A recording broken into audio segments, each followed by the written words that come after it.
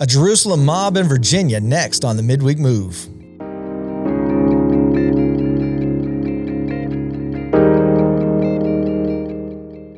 Hey there, everyone. It's Scott here. Thanks for joining us on the Midweek Move. We have something special for you this week. I was in Virginia, and I was with Pastor Jeff Hill from Destiny Church in Chester, Virginia. And man, we had an opportunity just to sit down and just kind of walk through Acts chapter 22. But just let me give you just a little bit of context before we jump into this. Man, we went into it and we were talking about, the power of your story and just perseverance and all these different things. And man, we just kind of went into this place. We kind of felt like the Holy Spirit was just kind of leading us into a place. And so we just really went for it. I mean, we went for it. And I really do believe you're going to be super blessed by this episode of the Midweek Move. I really believe you're going to get something spoken directly into your heart, not just information or inspiration, but revelation. I really believe you're going to get that. So let's just intently dig in this together. It's going to be an awesome episode. So thank you again for joining the Midweek Move.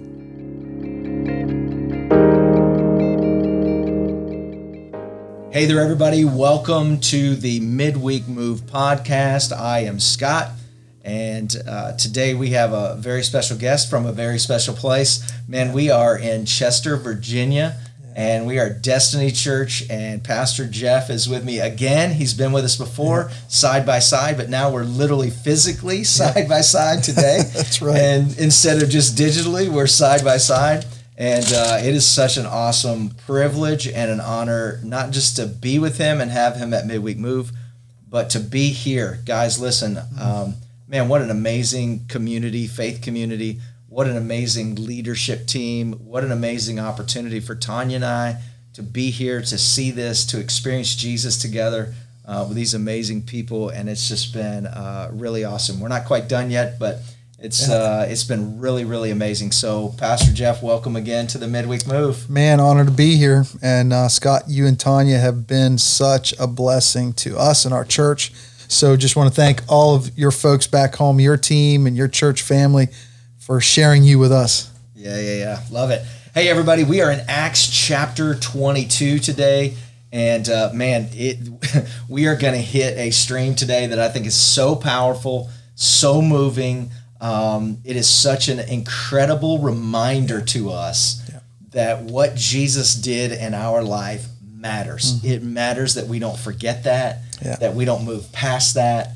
When Paul said forgetting those things which are behind, he wasn't saying forgetting his life, forgetting his encounter with Jesus, because every time he's in front of somebody, he tells a story. So he wasn't talking about forgetting all of that. Right. He was talking about his behaviors and his attitudes. Yes. Like who he was before Jesus, forgetting that. Yep. Not what happened to me, but who I was. Correct.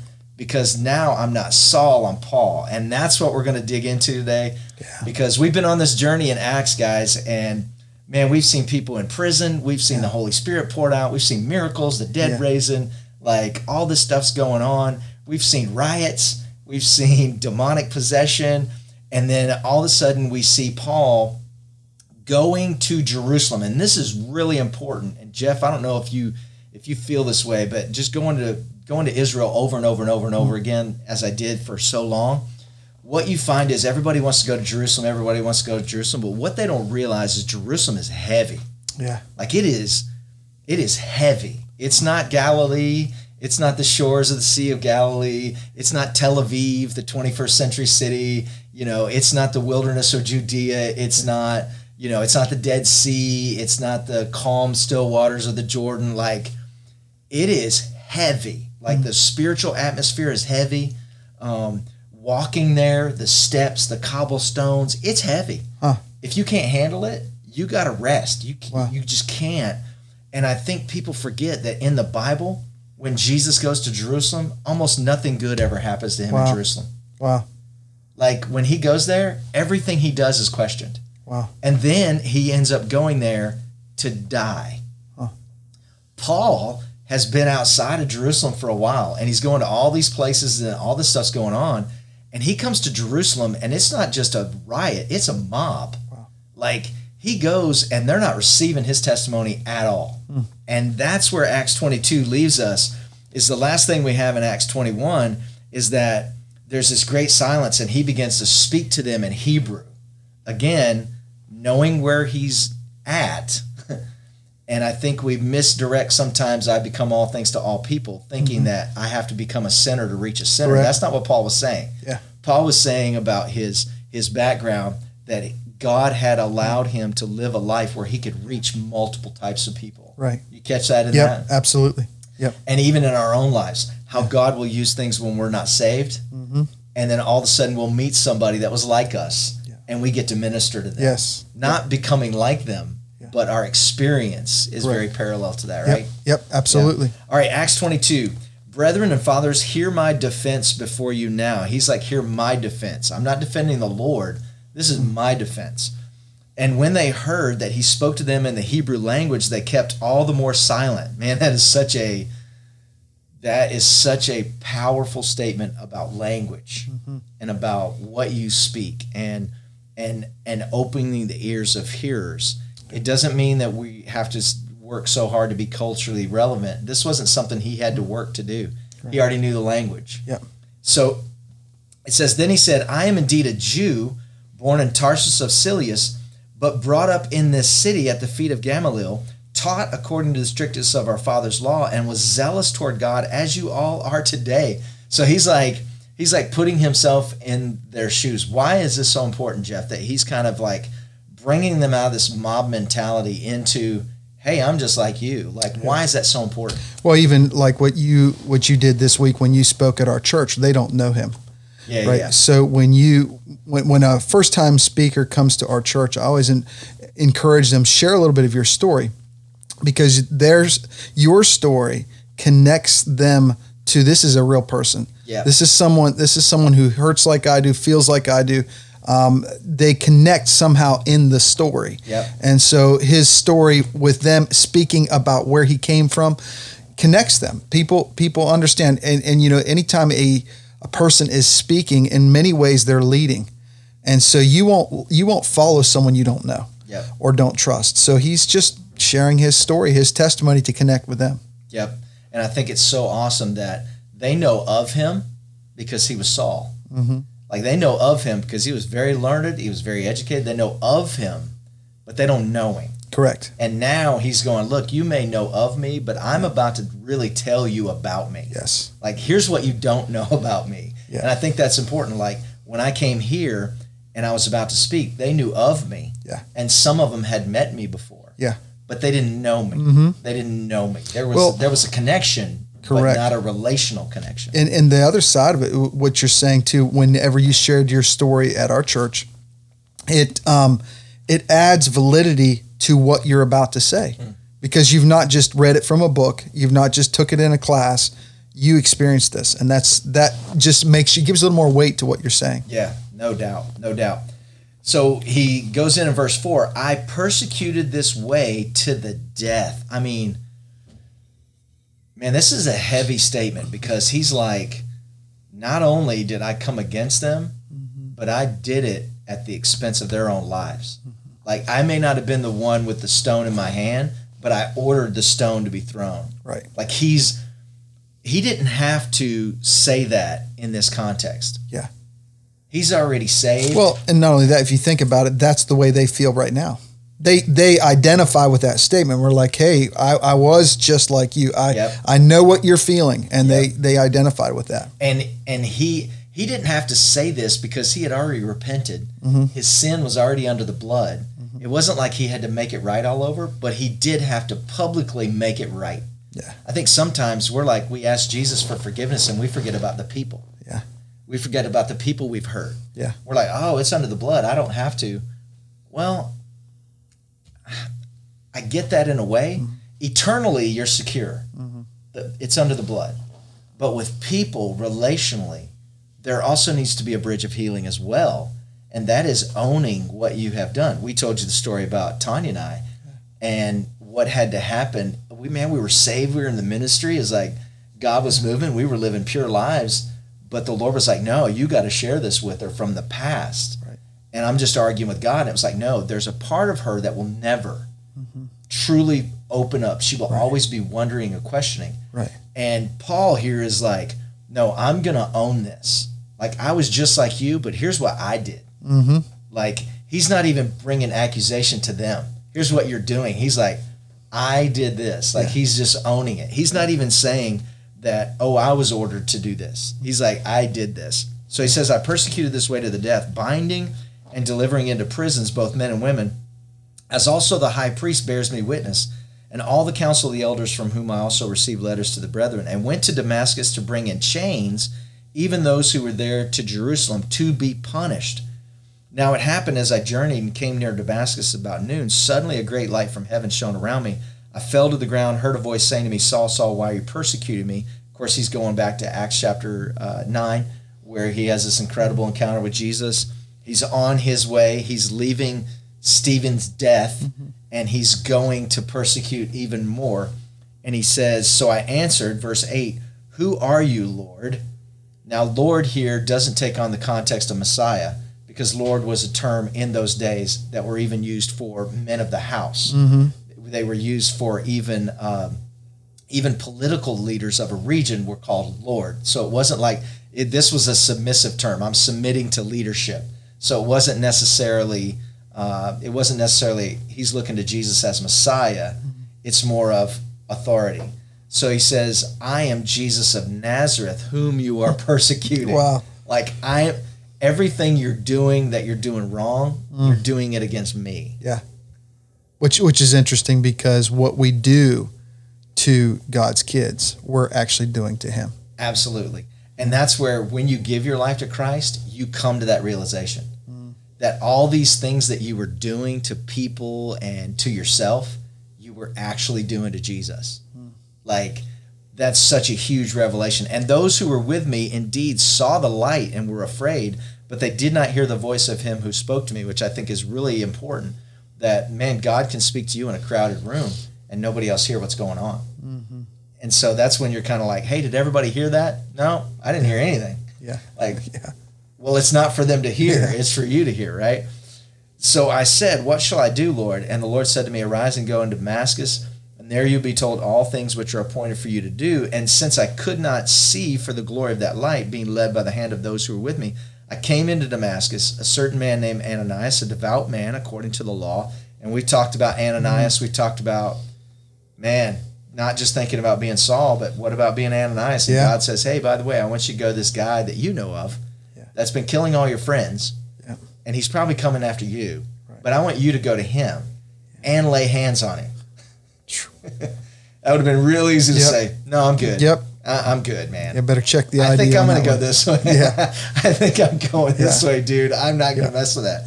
But Ananias, knowing it's the Lord, it's like, okay, I don't want to do this, but I'm going to go. He says, certain man, Ananias, a devout man, having a good testimony with all the Jews who dwelt there, came to me, and he stood and said to me, Brother Saul, receive your sight. And at that same hour I looked up to him. And then he said, the God of our fathers have chosen you, that you should know his will and see the just one and hear the voice of his mouth. For you will be his witness to all men of what you have seen and heard. And now, why are you waiting? Arise and be baptized. Wash away your sins, calling on the name of the Lord. Man, I love that. I think in faith community circles, people have to wait so long to do the stuff. Now, I get it, man. We have to do background checks on people. We have to do our due diligence. We have to be good stewards. We have to be protectors of what God has given us to steward. But at the same time, I think sometimes people are just standing back waiting and going, hey, I can't do that until I'm saved 5 years, or I can't do that until I'm saved 10 years. And it's like, which is even your testimony, right? You guys were in the ministry like 6 weeks after you got saved, right about that time frame? Yeah, I had only been reading the Bible for like a month and a half, and I was preaching. I mean, like that goes against like, you're a pastor, I'm a pastor, and I'm thinking, man, I'm not sure that was very wise.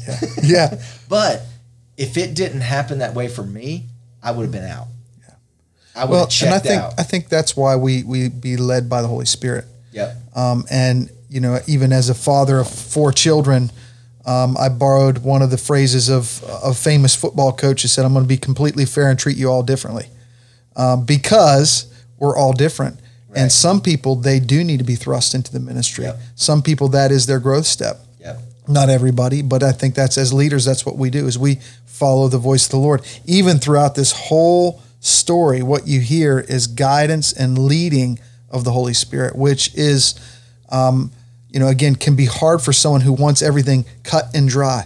Yep. Holy Spirit, as long as my wife and I have walked with him as his children and as leaders, hey, I never know what his plan is. I have to keep my little hand in a big hand. Yep. But when I follow him, good things happen. Yep.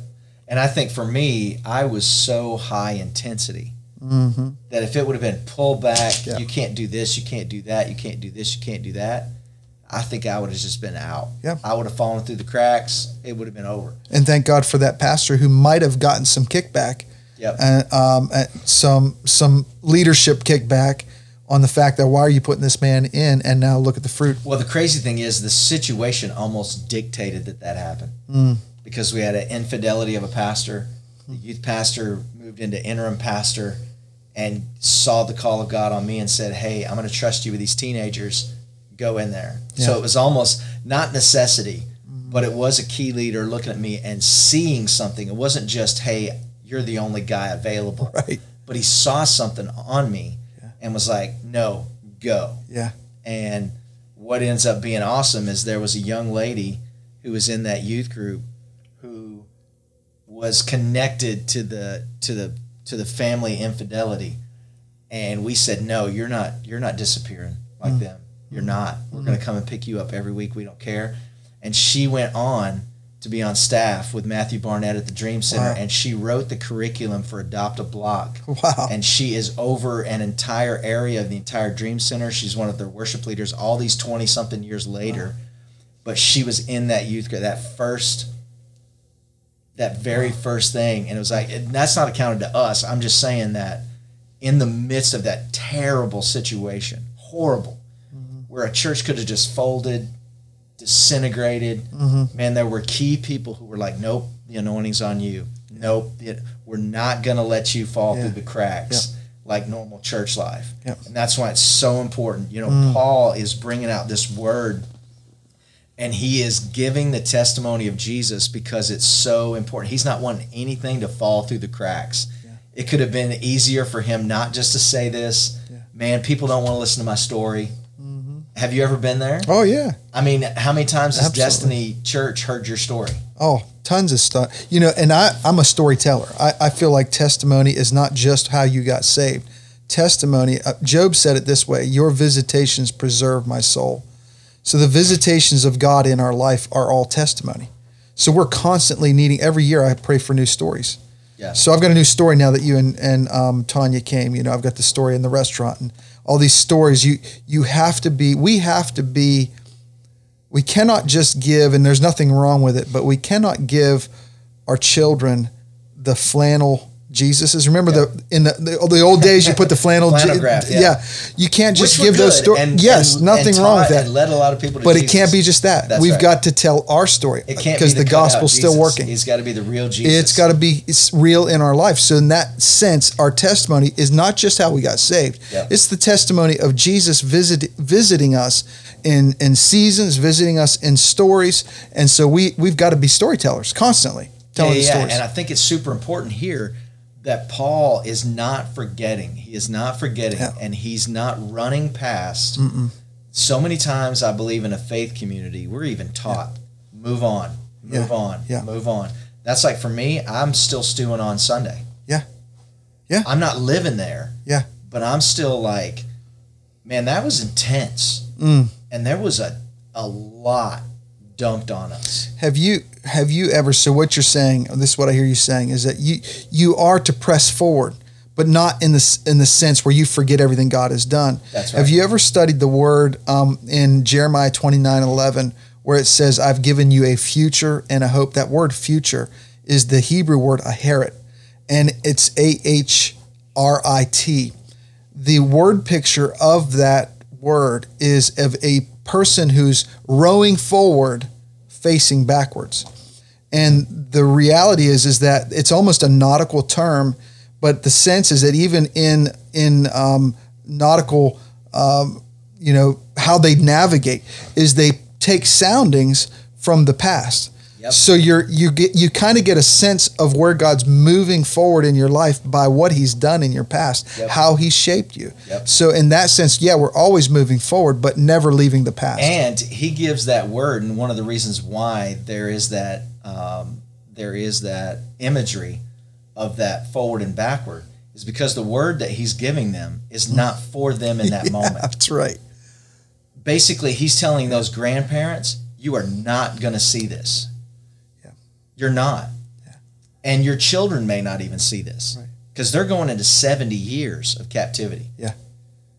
They are going into Babylonian captivity. They want out. And God says, no, you plant, you build, you have families. And bless the city. You work, you do the marketplace, you do all that. I know we all want to leave here and go to heaven, but God said, no, you build, you plant, you sow, you have kids, you impact, you do all that. And I'm going to give you a future and a hope. Your hope isn't right here. Your hope is there. Right. But you've got to live back here. Yes.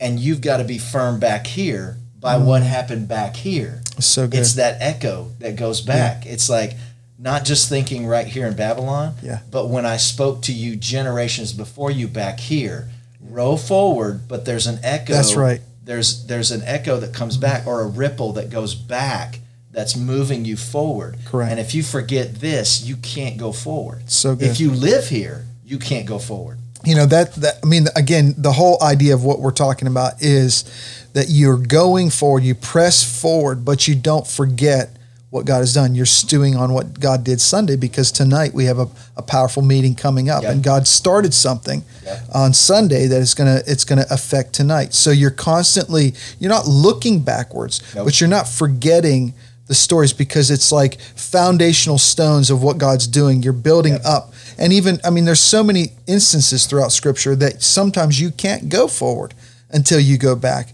The Onesimus story, Philemon, he could not move forward. He reached a point where Paul said, "Now you got to go back and get that right." And so there's this constant tension. We're not looking back. We're not going back. We're moving forward, but we don't forget the past, even our failures, even our some of our worst seasons. God was shaping us, and He was shaping us for a purpose. And how many times have we taken a sermon and just moved on to the next one, and we've almost let the seed fall on a soil and be choked out by the cares of the world, or be stolen from us because we're so busy moving on to the next thing. My first question to some of the people tonight, as soon as I see them, is going to be like, okay, what have you done with what God gave you Sunday? What have you done with it? Was it just a sermon? Were you just hearing a service? Or have you grown? Did you make a move from that moment? So good. Because God didn't give you that moment for that moment. He gave you that moment to move, to make a move. And sometimes you've got to go back to that well. You've got to go back to that well and be reminded, not even to grab something from there and bring it forward, but just to be reminded of what God said and what God did. And that's what Paul's doing here. Good. I mean, this is the same guy that said, forgetting those things that are behind. He's not saying forgetting his encounter with Jesus, forgetting what God had done in his life, forgetting that he was a persecutor. It was forgetting my old behaviors, my old attitudes as the old man. I'm a new creation in Christ Jesus. But Saul the persecutor,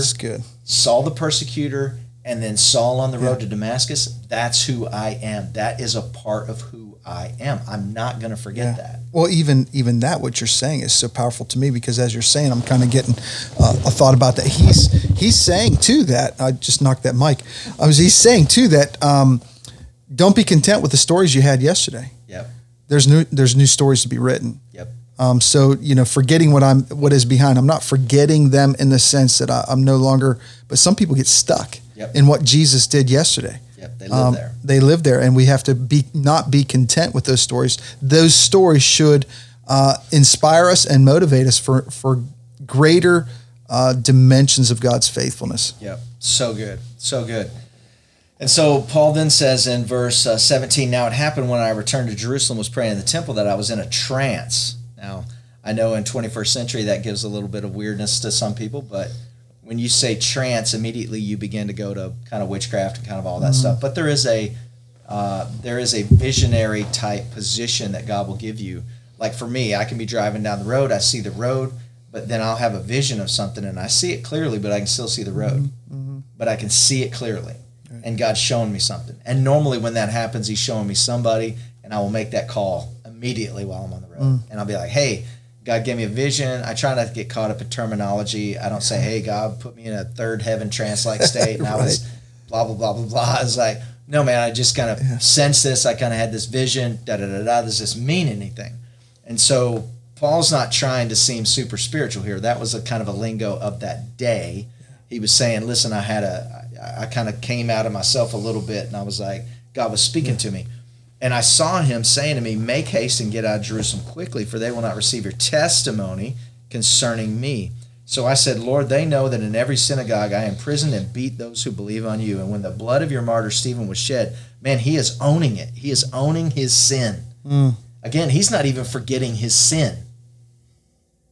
Again, he's forgetting his behaviors and his attitudes, but he's not running away from his sin. He is owning it. Yeah. Even though it's under the blood. Yeah. Publicly. Yeah.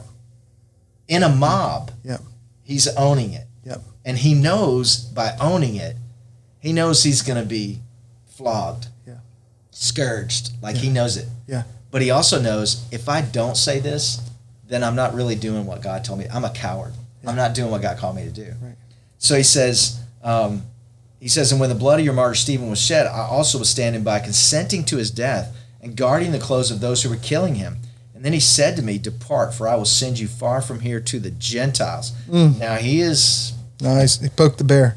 Yeah. Yeah. Now why is that so important? Or why is that so controversial that he says that? Because that was the crux of everything, why they were beating him in the first place. Yep. They did not, and behind them, obviously we're not fighting just flesh and blood. Behind them, the gospel, the spirits did not want the gospel getting out. Yep. And the Gentiles were unworthy. They were unclean. They were pagans. They don't deserve the gospel. Unto us was given the oracles of God. Yep. We're going to do this. Of course, we know that Paul just completely rips that to shreds. Yes. And he rips to shreds the theology of the Jews killed Jesus. They're no longer covenant people. And then he also tears apart the theology of some of the Zionist thinking, which is, man, the Jews are God's chosen people. They don't have to go through Jesus, man. They're just, boom, they're good to go. No, Paul says, as it has to do with covenant, they are God's covenant people because unto them was given the oracles of God. Yeah. They are covenant people. But as unto salvation, he said, all have sinned and fall short of the glory of God. What advantage has the Jew? Much in every way. As to them was committed the oracles of God. Covenant, boom. That's never going to change. As it has to do with the relationship with God, salvation, eternal salvation, here's the deal. What advantage has the Jew? None. None at all. Yep. But even what you spoke on Sunday, the crux of the gospel is an identity issue. Yep. It's really dealing with there's neither Greek nor Jew, male nor female. It's an identity issue. And if you even study Paul's writings, he didn't speak about heaven and hell as much. He spoke about identity. Yep. And that's why when you get down to it, they didn't crucify Jesus because of his miracles. They crucified him because he said he was the Son of God. Yeah, you don't have to give up being a Jew to become Jesus, to become a Christian. Right. But you can't have your identity in being a Jew. Correct. Your identity has to be in Christ, and you can maintain your Jewishness because then it won't be law, it'll be love. Yeah, which is the whole circumcision issue. That's right. And then even with the Greek, he's like, you're Greek. Yeah. You're Gentile. Yeah. You're whatever.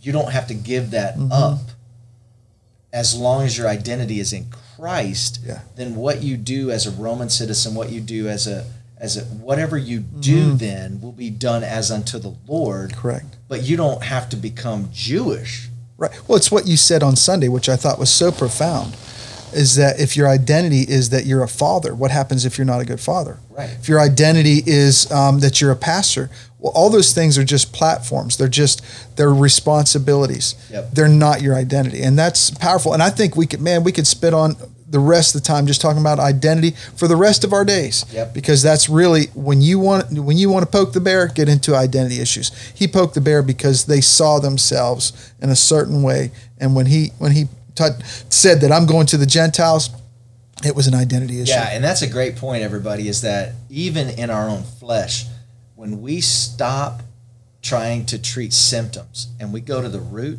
it is poking the bear of our flesh. Yep. We don't want to go there. Yep. Because then it's almost like Jesus saying, "Why do you want to be healed?" to the man at the pool of Bethesda. 38 years. Of course he wants to be healed, you would think. Yeah. But Jesus asked him. And he wasn't asking him if he wanted to be healed physically. I believe he was asking him, do you Come want, out of that. Are you willing to pay the price for the consequences of healing? Mm-hmm. Because if you get healed, no one's going to carry you around anymore. Nobody's going to bring you here. Nobody's going to feel sorry for you. Nobody's going to pity you. You might have to get a job. Yeah. You might have, and you're going to look like everybody else. You're not going to stand out. Even in an infirmity, Yes. even in an infirmity, abusive situation, and addiction, you will not give it up just so you will still stand out. Have you ever seen the movie Shawshank Redemption? Mm-hmm. Yeah. What was the older guy that he'd been in there his whole life, and then when he finally got out, his name is right on the edge, but he couldn't handle freedom, Right. because he had been institutionalized so much, and that's so much the way I see many times us, the body of Christ. We get used to an addiction, we get used to a sin, we get used to an infirmity, Yep. where it becomes almost our prison cell becomes a comfort zone. And what was his name? It's almost like for victims, they say that in a lot of victim situations is if you can get 5% affirmation, you will deal with 95% abuse. It's crazy. If you can just get 5% affirmation, Yeah. you will deal with 95% of abuse. Yeah. It's almost like, and when Jesus said, "Do you want to be healed?" It's like you and I believe in healing, Mm-hmm. but I always ask people, "Are you willing to pay the price for healing?" Like if you're going to pray that a hospital would be emptied, are you willing for the price to pay for hundreds of employees to be unemployed? Yeah. For a CEO of a company to go bankrupt, So for a good. building to be Yeah. emptied, that's going to happen if that hospital empties. Yeah. But if that hospital empties, are you willing to step up and go, I'm ready to become a CEO of a nonprofit and fill this thing up with AIDS victims and cancer victims and everything like that, centered on Jesus? Right. Are you willing to do that like a Matthew Barnett in Los Yeah, Angeles yeah, did yeah. at 20 years old? Right. Like now an old hospital that was completely empty and decrepit now is like a beacon of light in Los Angeles, where tens of thousands of homeless are being fed in the midst of a pandemic where they're getting no help from anybody else. And it's like, we don't ever talk about that. Yeah. I know we're not getting off track, guys, because this is a Holy Spirit stream. We forget there are consequences to when the kingdom of God manifests on the earth. There are consequences that are hard. Yes. You may be healed and you may feel awesome, but there's going to be a consequence to that. Yeah. Because the enemy is going to try to play on your insecurities now. Yeah. He's going to try to play on your need for others, your need for others' affirmation that you got when you were sick, That's so good. that you no longer have anymore. For me, am I willing to really pray a prayer that is actually going to cost me more than I can actually imagine that it will cost me, but it will actually bring me the freedom that I want? And I think that when Jesus says, "Do you want to be healed?" he's not talking about the initial healing. He's talking about what happens after. Yep. The man at the lame gate, like, silver and gold have I not, but such as I have. Did that guy realize that no longer is he going to sit at the gate? People aren't going to feel sorry for him anymore. He's not going to ask for money anymore. He's going to have to figure out who he is. Yeah. He's going to have to figure out what he needs to do now. Yeah. Nobody's going to pick him up and carry him anymore. Yeah. Like, there are consequences Yeah. for miracles. Well, that, it's so powerful, because when you say it about miracles, we have a mentality that miracles make things easier. But they don't always do that. No way. Paul said that, when he was defending his apostleship, he said that they did miracles with great perseverance. Well, why would miracles take perseverance? Right. Because there's work involved. Because the results, yes, the results there of is. miracles are There's- messy. Yeah. Sometimes we think, okay, it's messy, and then there's a miracle, and it's clean. Yeah. And sometimes it's like there's a miracle, and then it's messy. Yeah. Because miracles mess things up. That's the whole point of the Jerusalem mob, is they're going crazy. Yep. Not just because Paul's talking about Gentiles and Jew, but because handkerchiefs are healing people. Miracles. Because the goddess Diana. People can't make money off her anymore because now nobody's buying their statues, and everybody's burning their books, and everybody's burning their idols, and like there's a consequence. The demoniac. Can you please take care of this dude up in this mountain that's screaming, and we're afraid of him? Come out. They come out. They go into pigs. It costs them commerce and money. And now it says he was clothed in his right mind, and they're still afraid of him. And they're afraid of him because of what it cost them. Not because they're afraid of him hurting them, because of what that miracle and that deliverance cost that farmer thousands of pigs, which cost the region thousands of dollars. And they weren't willing to pay the cost, so Jesus didn't stay there anymore, and he went across. And it's like, do you want Jesus to hang out where you're at? You better be willing to pay the cost for what he does when you're there. Because when God moves in you. Wow, what an awesome episode of the Midweek Move. As you could tell, we got to verse 21, and that's kind of where they didn't get off the rails, man. We were in a stream, and we just kind of stayed in that stream. But I did want to say verses 22 through 29, Paul brings this amazing revelation in the midst of this mob that not only is he a Jew, but he's also a Roman citizen. And what we're going to find in Acts 23 is on the next Midweek Move is how that divided nature of not only was he a Jew, but he was a Roman citizen, how that divides multiple houses going forward. And God uses that to move things around for Paul's benefit and for God's glory. And so I can't wait for you to join us next time on the Midweek Move for Acts chapter 23. But man, what an amazing dive into Acts 22. We so appreciate Pastor Jeff Hill and Kimberly Hill at Chester, Virginia at Destiny Church. Man, we love those people. They are family. What an amazing church. And we had an amazing time of ministry there for almost an entire week in Virginia. So that's the Midweek Move, the Jerusalem Mob in Virginia. And we hope you enjoyed it. And may the Lord bless you guys, and we'll see you next time.